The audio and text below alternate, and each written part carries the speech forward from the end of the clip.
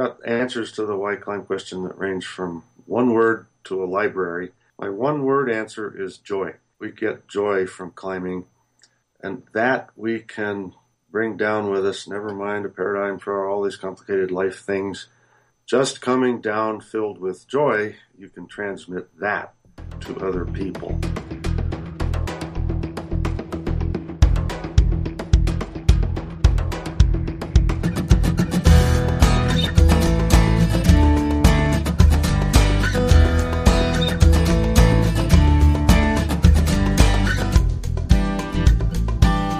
This is the Adventure Sports Podcast, brought to you by 180 TAC. Get out there and have some fun.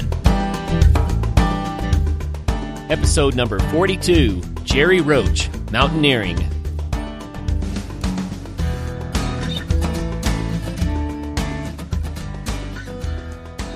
Hello, friends, and welcome to the Adventure Sports Podcast. Today, we have an amazing guest for you.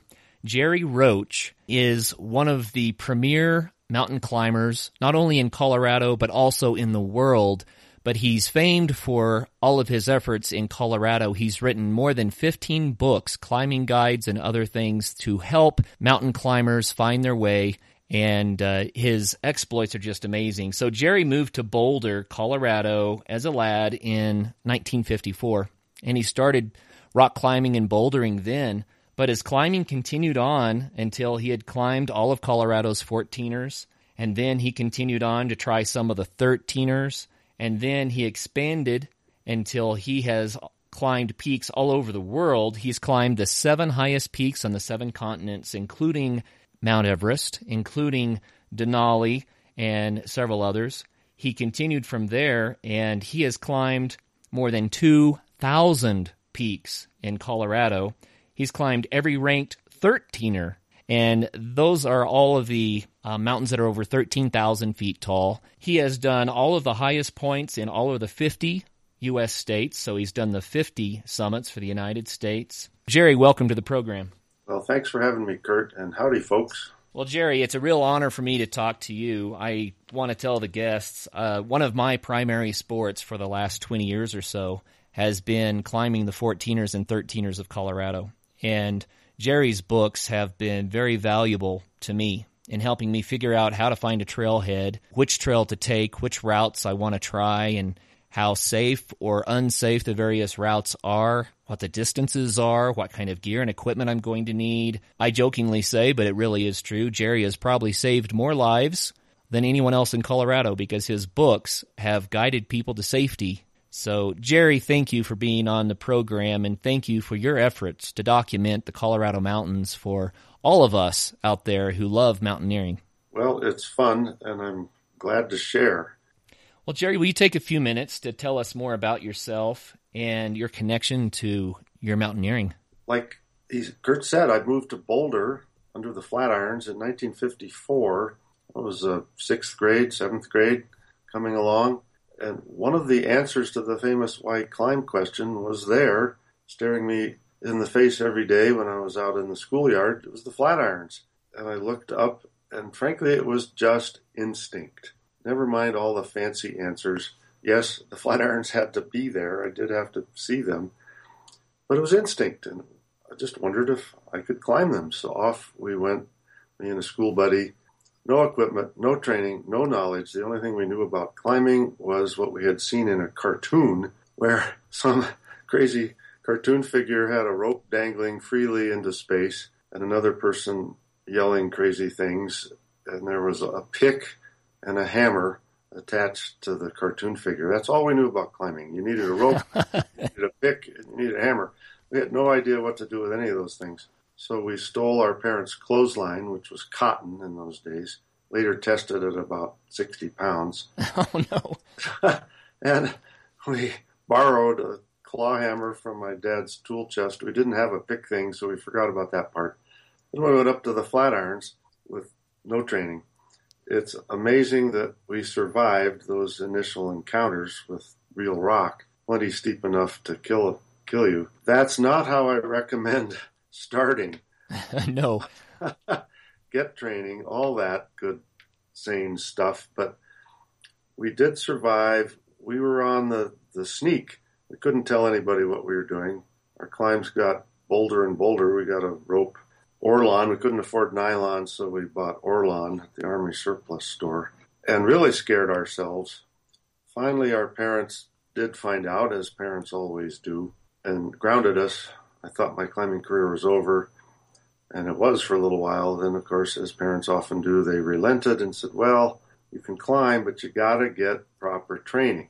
And in the 50s in Boulder, the best place to get training was with Rocky Mountain Rescue Group, where we literally learned the ropes from older people. Pretty soon, we knew a lot about what to do with a rope. Not just climbing, but also rescue operations, Tyrolean traverses, lifting, lowering, complicated maneuvers. And I look back on that, I think that was the place to start, with real training, learning the ropes. Literally, I think rock climbing is a great way to start a career in mountaineering. You've got to know how to tie every knot upside down, backwards in the shower in the dark. That's sort of a joke, but you get the idea. You've got to know how to set a rappel, to place an anchor, all those things. It's fundamental. In a nutshell, practice fundamentals over and over and over till they're second nature. You don't think and you don't make mistakes.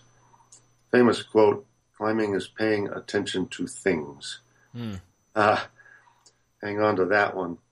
So that was my beginning. The climbs, of course, got bolder and bolder. We were too young to drive cars, so initially the climbs were the Flatirons and Eldorado Springs. Then we got clever and learned how to bum rides up to Long's Peak. Started doing routes on the east face of Long's Peak. I think I climbed Long's something like a dozen times before I ever did the Keyhole route. Wow. We always went up the east face and down the north face or down some other way. And that was my grounding. That's how I got into it. And from there, of course, the Indian Peaks were close. We could bum rides to the Indian Peaks and the park. So that's where I started climbing the mountains. And there were trips. We discovered some other outfits. Of course, the Colorado Mountain Club was there. There was a loose-knit group, this University of Colorado Hiking Club. We met people. Back then, it was all word of mouth. Everybody knew everybody. A lot of gossip, a lot of chatter. There were no significant guidebooks. I remember the old original Orm's Guide to the Colorado Mountains. Those little stick maps in there.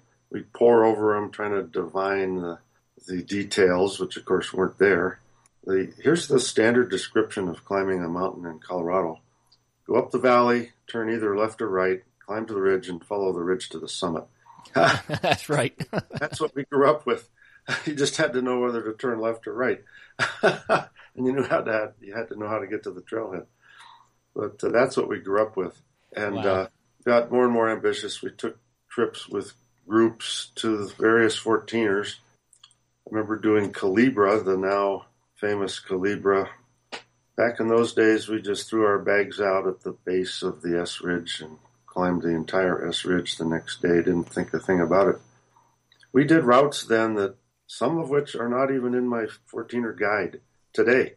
We just parked and went up the hill. It was very seat of the pants, but that's how we learned. Sometimes we went straight up the hill to our demise. And you learn. Here's a good story. Relates to the guidebooks. Orms was the guide man living in Colorado Springs. One middle of the night, it was a dark and stormy night. It was raining. Bam, bam, bam, bam on Orms's door. Middle of the night. He puts on his bathrobe. He goes out, looks out there, and there's about 3 or 4 climbers in ponchos. It's raining. He answers the door, turns on the porch light, and the guy said, "Bob, look at this description you wrote." You said, "Go up the wall to the ledge and turn left." He fumbles for his glasses. He's barely awake. Puts his glasses on and he grabs the book and he reads the sentence in the paragraph. He scratches his head and he says, "Left? No, I meant right." these guys had gone left and bivouacked, and it was miserable. And they survived.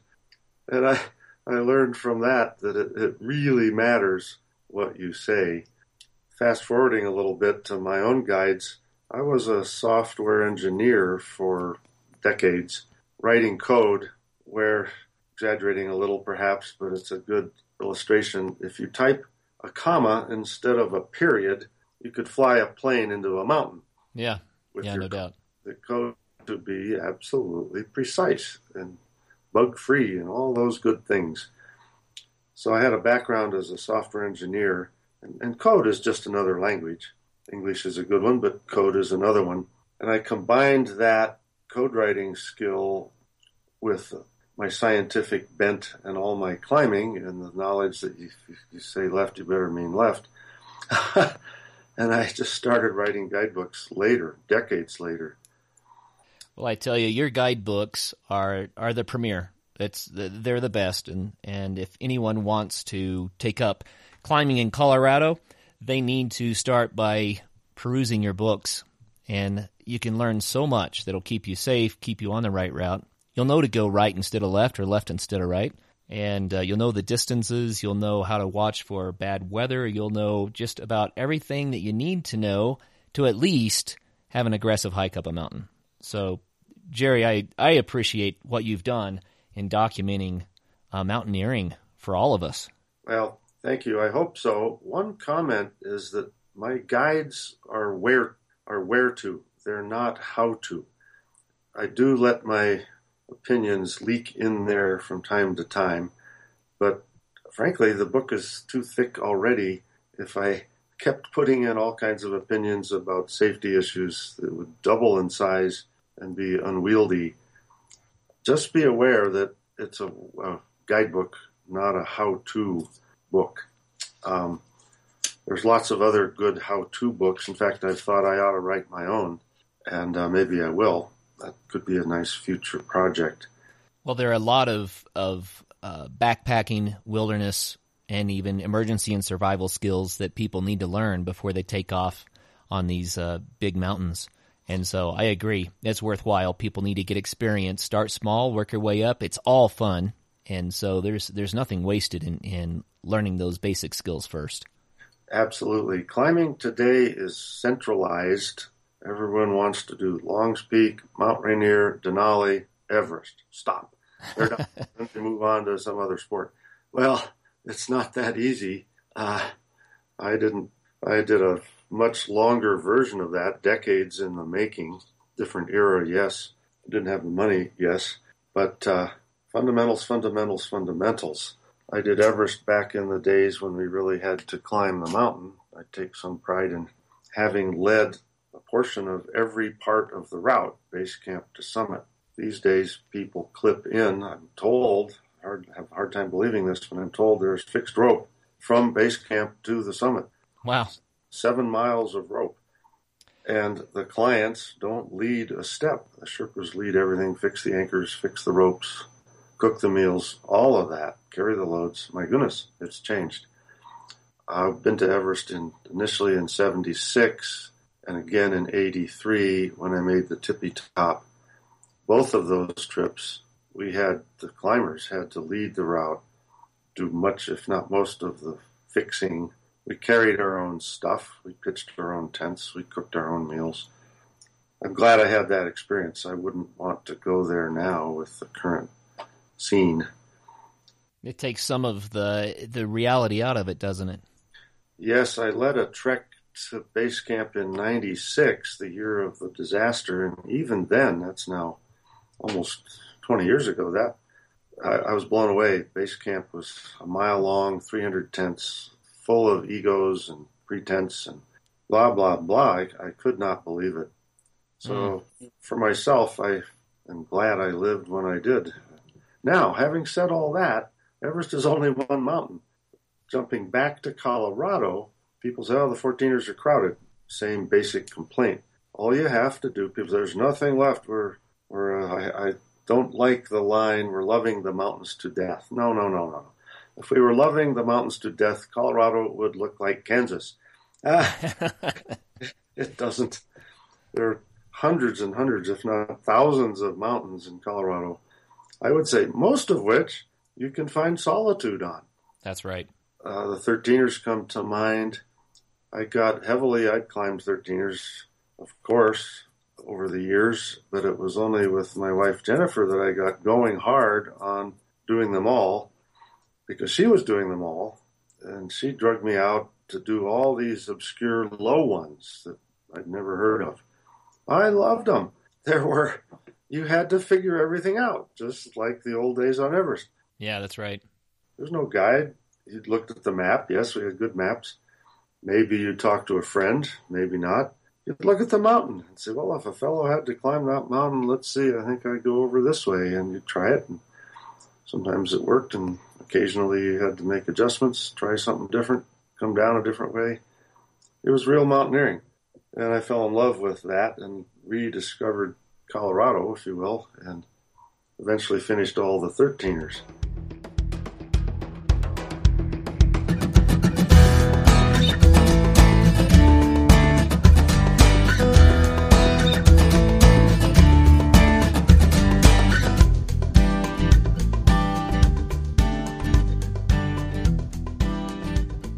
Have you ever wished that things were just the way you wanted them to be? How about if you had the chance to tell a whole nation how to run things? Well, now you can. The Ultimate Adventure Sports Initiative is eager to receive your ideas, projects, and dreams to help turn the nation of Ecuador into the ultimate adventure sports experience. Visit ultimateadventuresports.com and let the world know what you think. That's ultimateadventuresports.com. You can also visit them on Facebook at facebook.com/ultimateadventuresports. Do you love mountains? You are not alone. Jerry Roach is well known for his extraordinary and detailed guidebook, Colorado 14ers, but did you know that Jerry has written 15 books, including guidebooks to 13ers, Indian Peaks, Rocky Mountain National Park, and more?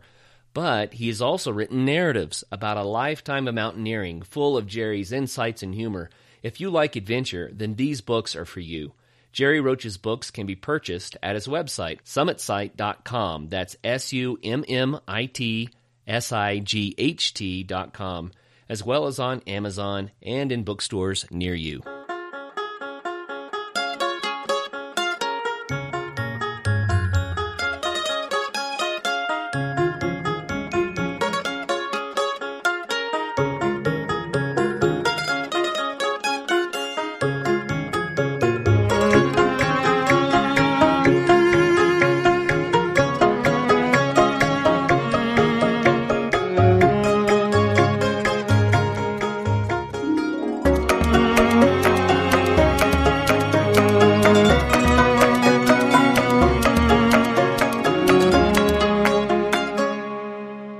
So that's no small feat. Tell our guests again, when you say all the 13ers, how many hundreds of peaks are we talking about? The official magic number is 637 ranked peaks in Colorado over 13,000 feet. That includes the 14ers. Just taking 13ers, peaks between 13 and 14,000 feet. There's 587 13ers. 587 13ers. Right. You know, there are quite a few people that try to bag all the 14ers, and the magic number is usually around 54. And you can describe to our listeners why that, I said usually, but yes. 54 is a lot of mountains, and people spend a lifetime because of limited time trying to get their 54 peaks. But we're talking about, you're doing about 700, and that's just the beginning of your portfolio. Where did you find the time? Well, that's a big question, which I get a lot. I worked. One big answer, part of that answer is I didn't have kids. I didn't have a family. I was able to devote weekends, every holiday, every evening, local stuff. I'd run out in the evening, climb a rock or do a trail run.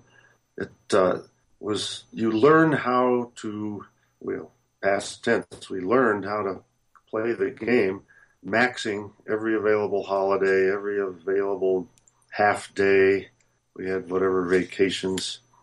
Well, then what about the bigger peaks? It gets complicated.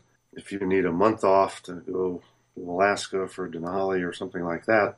And frankly, I got the reputation in Round Boulder, oh, you're the guy who quits to go climbing. So you made your own sabbaticals. Yes. I only did that after I'd exhausted all the other avenues. Once I arranged for a 2-week trip to Alaska. We got trapped. It took 3 weeks. I came back and I said, I played this card. You can only play this card once. Oh, we were trapped. We were going to die. I'm lucky to be alive. Do I still have a job? Oh, mercy, mercy. And I wiggled out of it. I just lost a week's pay. Well, you can only play that card once. You can only play the Everest card once. And occasionally I would quit. Another piece of that answer is I discovered contracting as my career evolved and it became less career-centric, where you worked for one company forever and ever. I discovered I could be a contractor. That worked very well for several years, where I could contract 6 months a year, make good money, and climb the rest of the time, and time it out, plan. And that's how, frankly, a lot of my bigger trips happened back when I was still able to get a job. Now, one of my lines now is, I'm not retired, I just can't get a job anymore. Two things have happened. I'm playing this game I'm describing, and one day I woke up and two things happened. One, most of the software engineering jobs had in fact been shipped overseas. And two, I'd gotten old. And age discrimination is alive and well in this country. That's they can't. I don't care what the banner on the wall says. They just don't hire you. I recently applied to Facebook and Google. I got the predicted response, which was silence. I've learned the hard way. You can apply for 10 jobs. You might get a reply from one. Right. Once you amass 10 replies, you'll discover that 9 of those replies are see you later, goodbye. Then the one remaining reply may offer you a phone interview. 10 of those, you'll flunk 9 of them. 10 of what's left, you might get a real interview and you'll flunk 9 of those. You get the picture. So it's a 1 out of 1,000 is the job that you land. And basically you don't. Then the age card gets played, and we hired this other person because they're more experienced. Oh, by the way, they're younger. Yeah. Jerry, it's kind of fun you brought this up. I'd like to mention, you obviously have a passion in your life. You love the mountains, you love climbing them, you love detailing them for others, and that passion was just a huge part of what your career has been so far.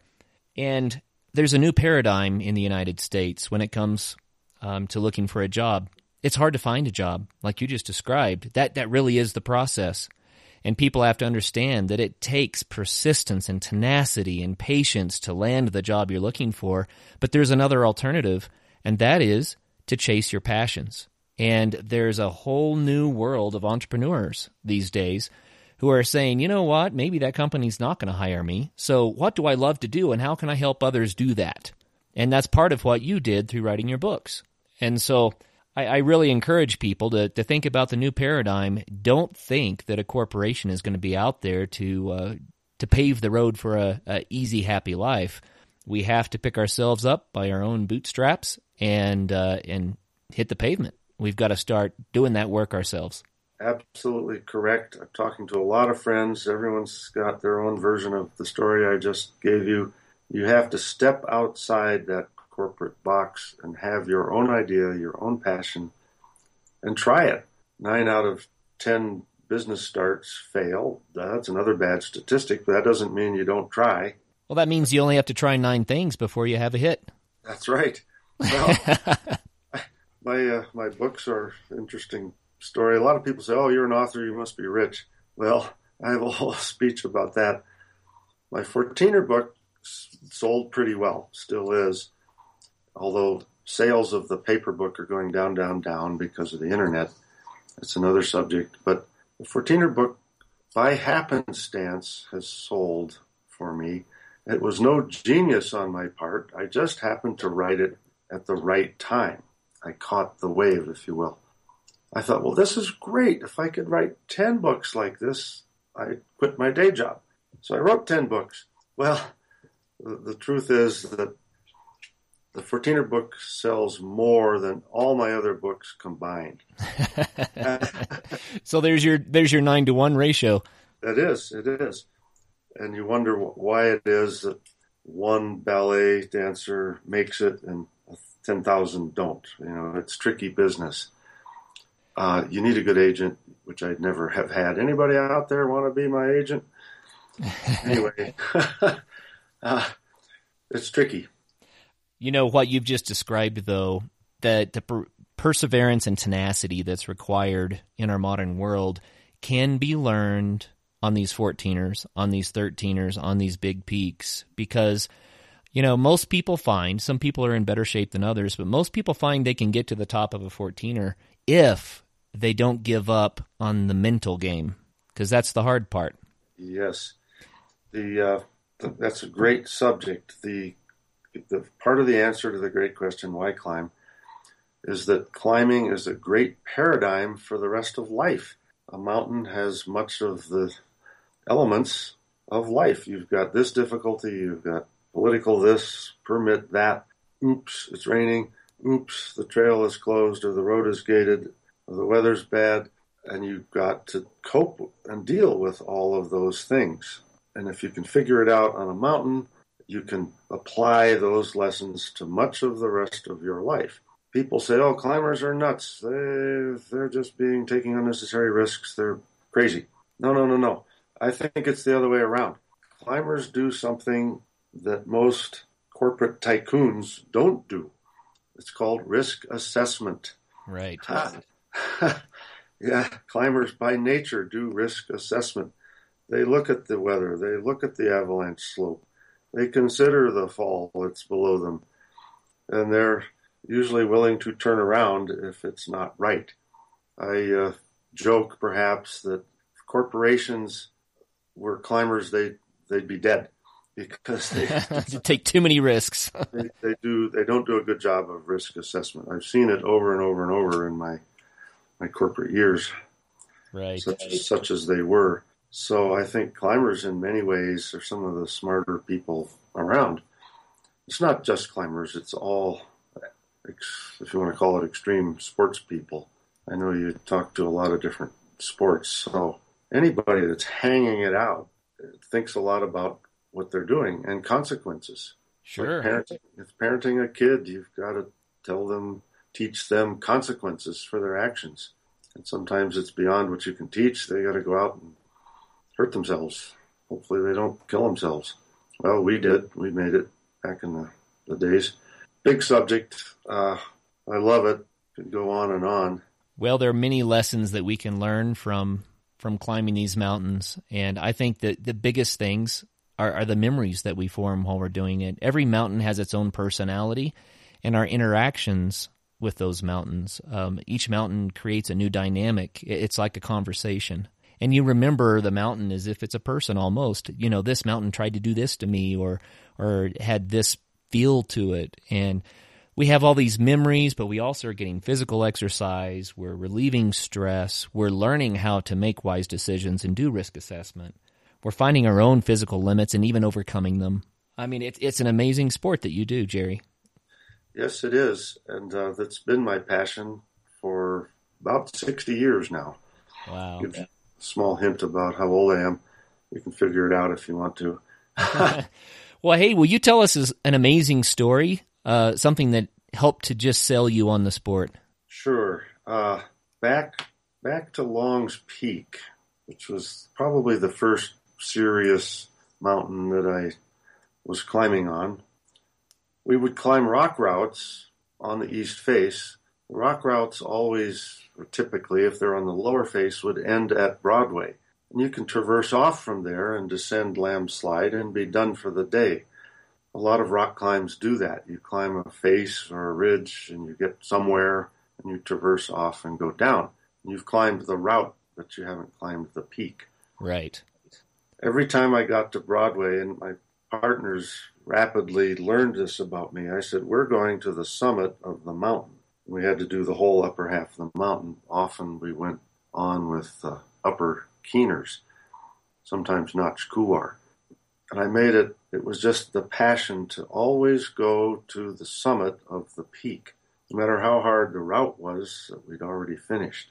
And that's where I learned the love of the high peaks, was always going to the top. And I love to spend as much time as possible on the summit. Maybe this is how I learned how to acclimate and get good at high altitude. I doubt it's that simple, but still, I like to lounge on the summit. I like to go fast as I can, and then spend whatever extra time I have on the summit.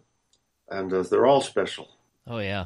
The summit is people say, oh, the joy is on the slopes. It has nothing to do with summit. Well, it's both. Yes, the slopes are where you spend most of your time, but without the summit, you're not mountain climbing. You're just a walker, a hiker.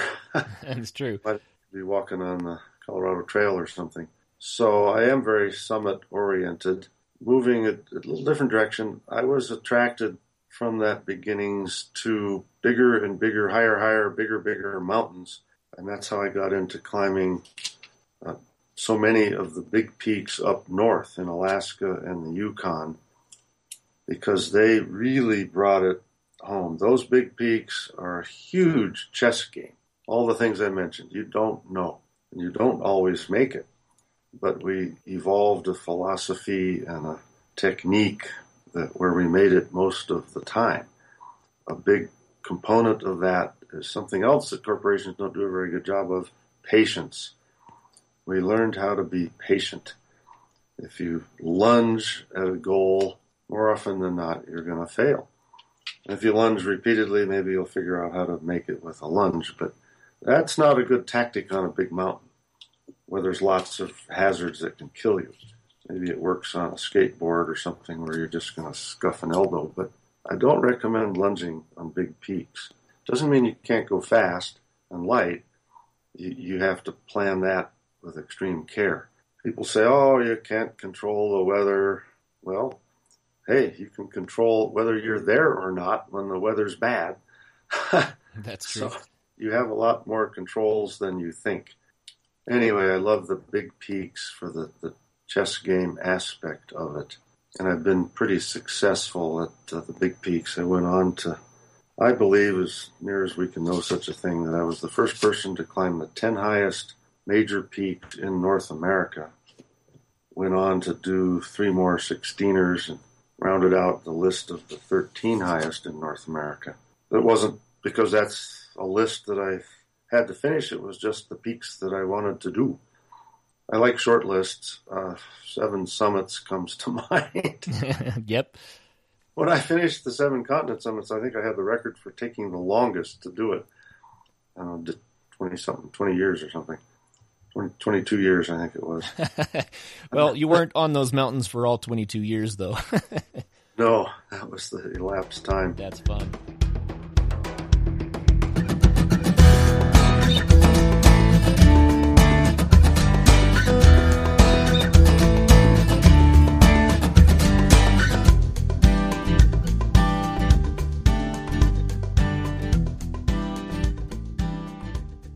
This episode of the Adventure Sports Podcast is brought to you by 180tac.com. 180tac manufactures premier backpacking and emergency products. Whether you need a backpacking stove for your week-long trek on the trail or an emergency stove for your bug-out bag, we have the tools you need. Visit www.180tac.com. Enjoy something wild next winter. Enjoy a dog sledding vacation with Wintergreen Dog Sled Lodge in the beautiful Boundary Waters Wilderness near Ellie, Minnesota. For over 30 years, Wintergreen has provided lodge-to-lodge dog sled vacation packages and dog sled camping adventures for people of all ages. No experience needed. Warm clothing and boots are provided. Mush your own team of Wintergreen's handsome and friendly Eskimo dogs on scenic Northwoods trails, accompanied by Wintergreen's expert guides. You'll be in good hands with Wintergreen. National Geographic has rated it best in the business. Visit dogsledding.com for details.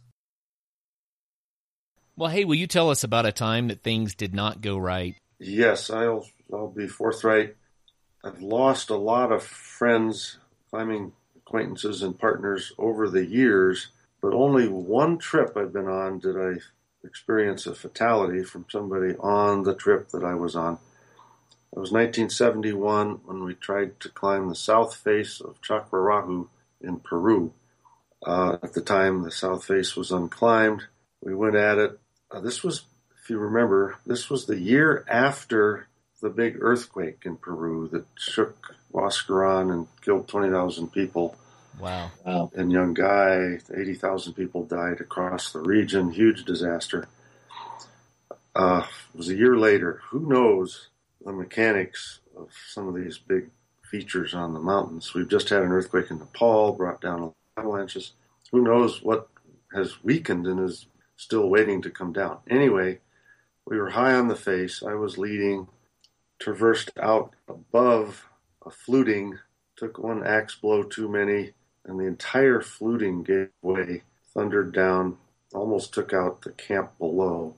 And one of our team members was conked in the head and later died. That was bad. It was horrendous. Wow. We were 19,000 feet. Didn't know if we were going to live or die. And long story, it's in one of my books, Ride the Breath. That story is in, if you want the details. And that was pretty shaking.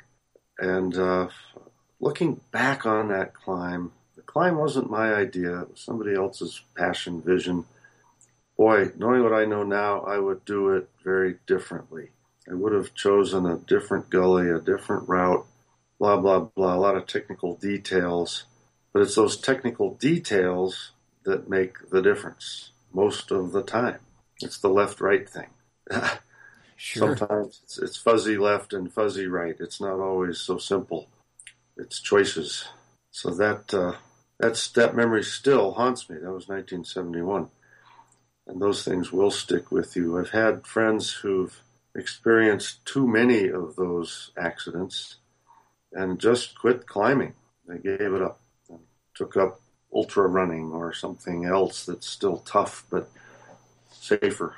Sure. I think not everybody is a good decision maker. Not everyone has those risk assessment skills. I think a lot of it is intuition. Yes. And if there's a sense about it. And I've climbed with people who you think, why did they do that? And then you just realize, well, they didn't see what was coming if they were to do that. And it's not for everyone. So there are some people that probably should take up distance running. Yes, there are. If we don't stay alive to enjoy our sport another day, then what have we done? There's lots of quotes. There's a one-liner for everything, of course. But I've got answers to the why climb question that range from one word to a library. My one-word answer is joy. We get joy from climbing, and that we can bring down with us, never mind a paradigm for all these complicated life things. Just coming down filled with joy, you can transmit that to other people. And a guidebook's a hard place to transmit joy. I should do that in other books, and I've tried, but darn, they haven't sold.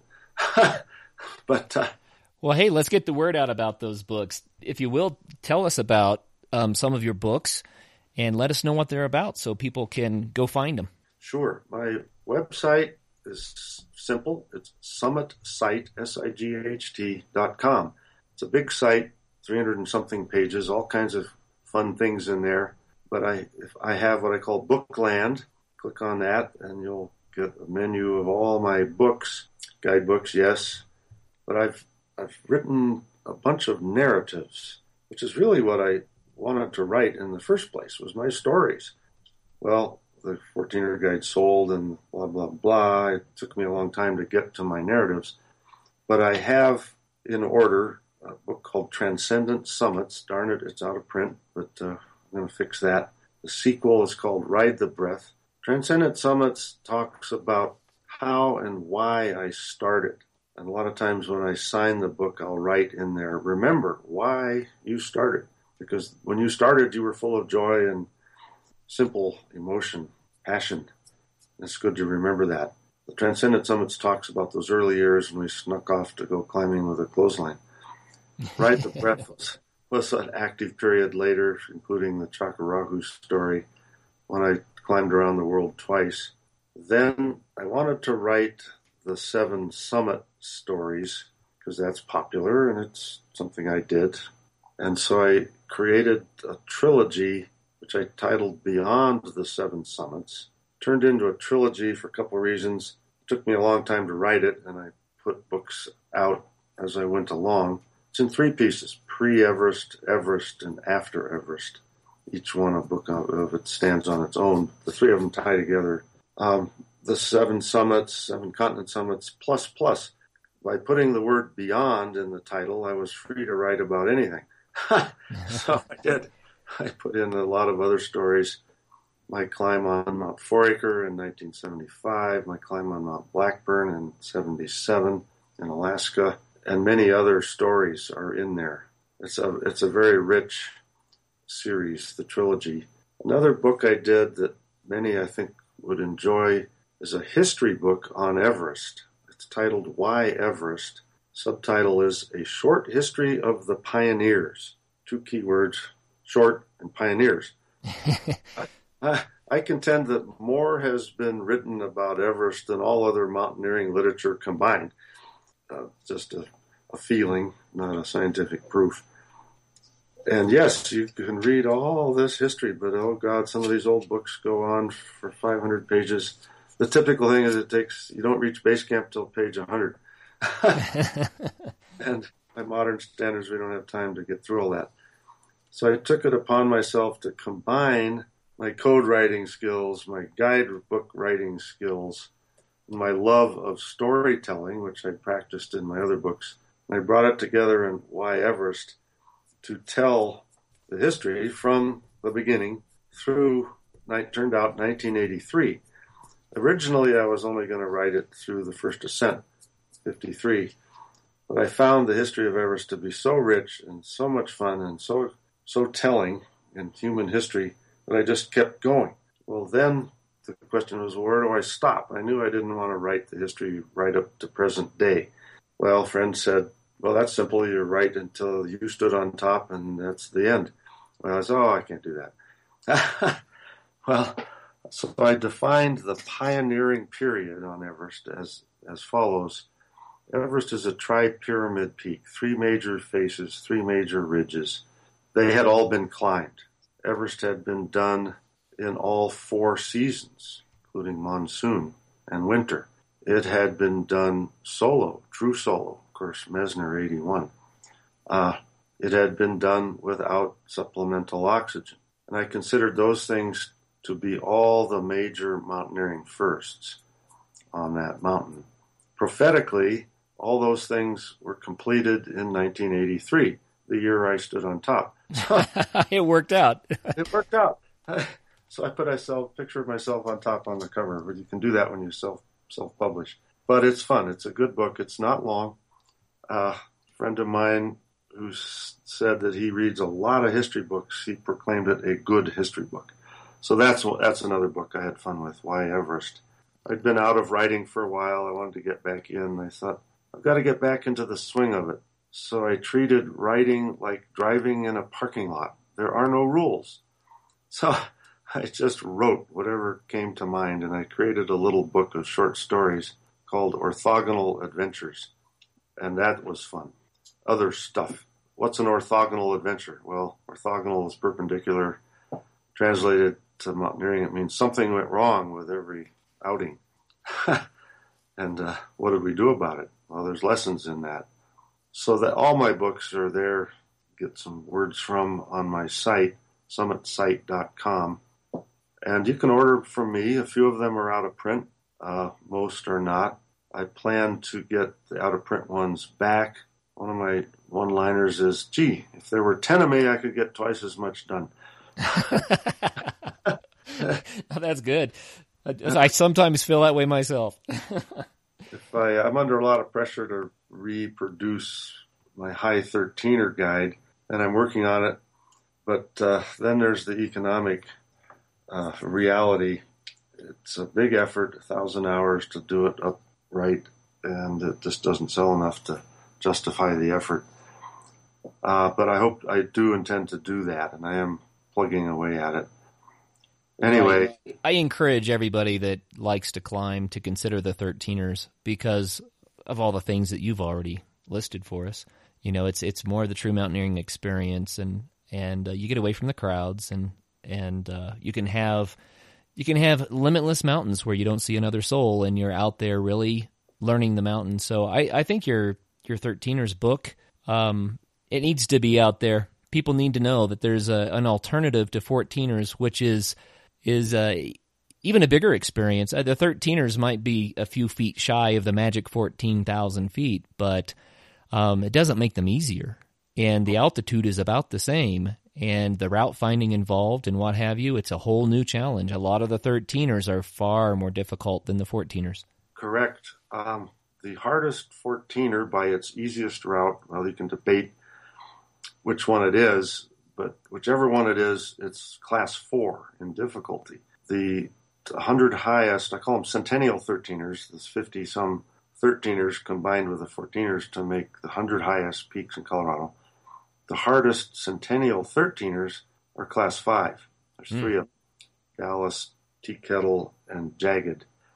So yes, there are harder 13ers. That's an interesting piece. They're also harder because there's not a beaten trail up them like there is on a lot of 14ers. Sure. I've found in the Himalayas and Andes that the lower peaks are often harder than the highest.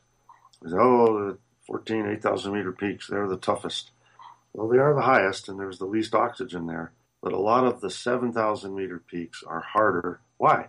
Well, because they're more eroded and they're steeper, simply stated. And therein lies huge challenges. And I think to some degree, the same thing is true in Colorado. The 13ers are often more eroded and therefore steeper. Well, back to the books, you mentioned before the show here that you have some editions of your 14er book that are at a better price. Tell us what's going on with that. Yes, in the last few months, my publisher for the 14er guide is Fulcrum, based in Golden, has been since day one. Fulcrum, for their own reasons, jumped the price of the third edition of my 14er guide from $22.95 to $29.95. A whopping $7 jump, and I was aghast when I heard this. What? There go my sales. I'm shot. Well, the reasons, why did they do that? Well, it's a modern day answer. They gave up trying to print the book in China. A lot of reasons behind that. Prices, a lot of things. Prices in China have gone up with new security issues, all that. There's more duty. There's more security issues. You got to jump through more hoops. And a big one is the slow boat from China really is slow. It takes weeks and weeks. One time I got frustrated and I said, well, why don't you just FedEx them? And they laughed and said, Jerry, books are heavy. Do you know how much it would cost to FedEx 10,000 14er books from China? It's ridiculous. So they gave up on China and shopped for a printer in North America and found one, solved all those problems, and you guessed it, the price jumped up $7.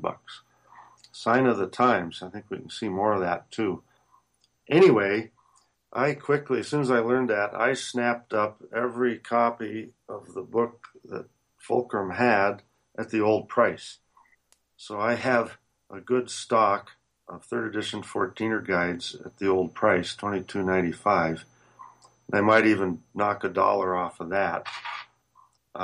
So if you want to save a little, you can buy it off my website. Now, darn the luck with my site, you got to pay shipping, typically $6 for priority mail, but you'll get it right away in mint condition and signed.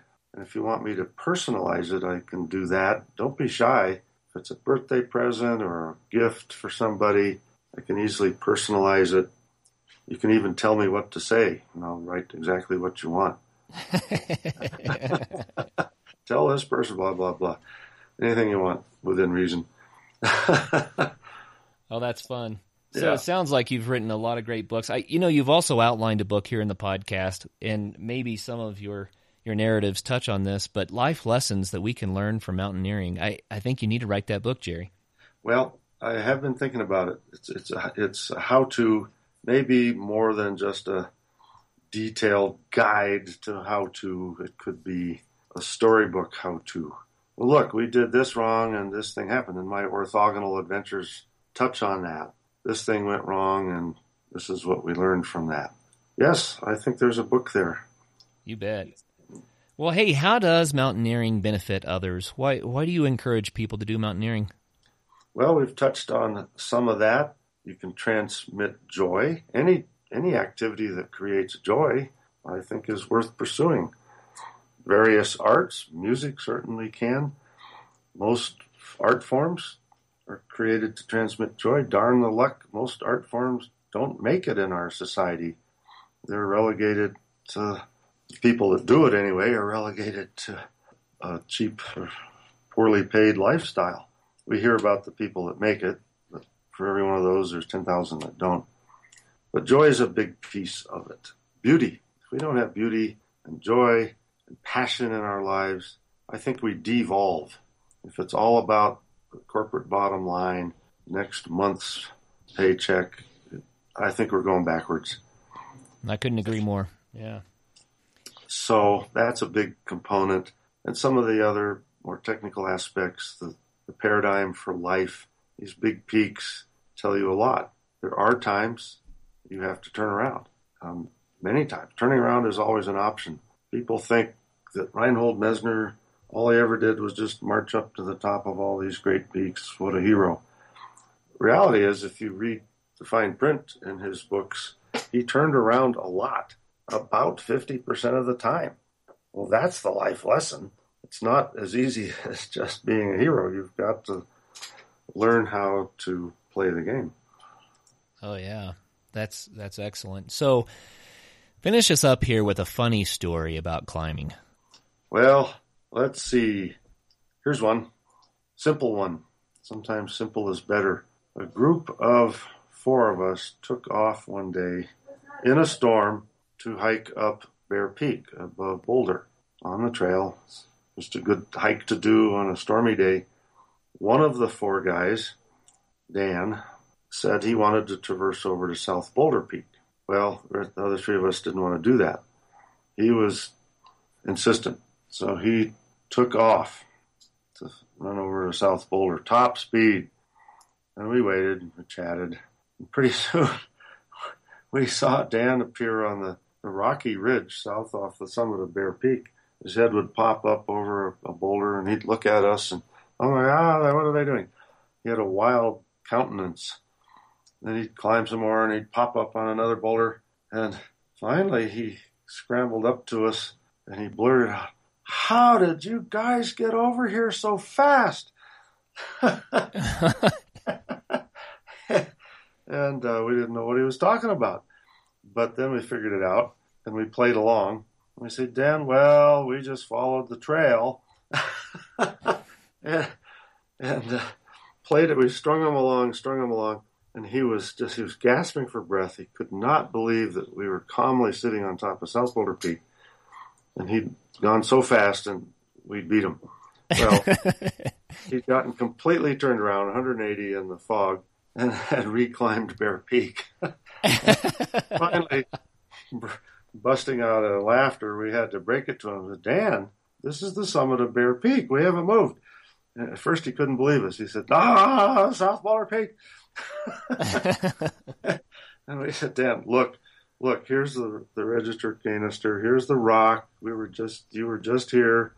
We haven't moved. We've been sitting here. You got turned around in the fog." Long silence. Oh, that's good. And he had to realize he'd gotten completely turned around in the fog. Well, there's a lesson there. It was a funny thing. No harm done. We hiked down together laughing. But yeah, you learn from that one way or another. And there's lots to learn. I've been turned around 180 in the fog. It's real. Anyway, a lot of fun. Oh, you bet. I think people get turned around 180 in the fog commonly in their lives, and it may not be on a mountain. So, yes. Very good. Well, Jerry, thank you so much for your time today. And to our listeners out there, Jerry Roach is just an amazing guy. Pick up his books and find out about what this sport, is all about. It's an amazing adventure, and it's worth spending a lifetime on. I can personally attest to that. Joy, beauty, passion, you mentioned those things as reasons, and those are great reasons. So until our next episode, get out there and have some fun. Be safe.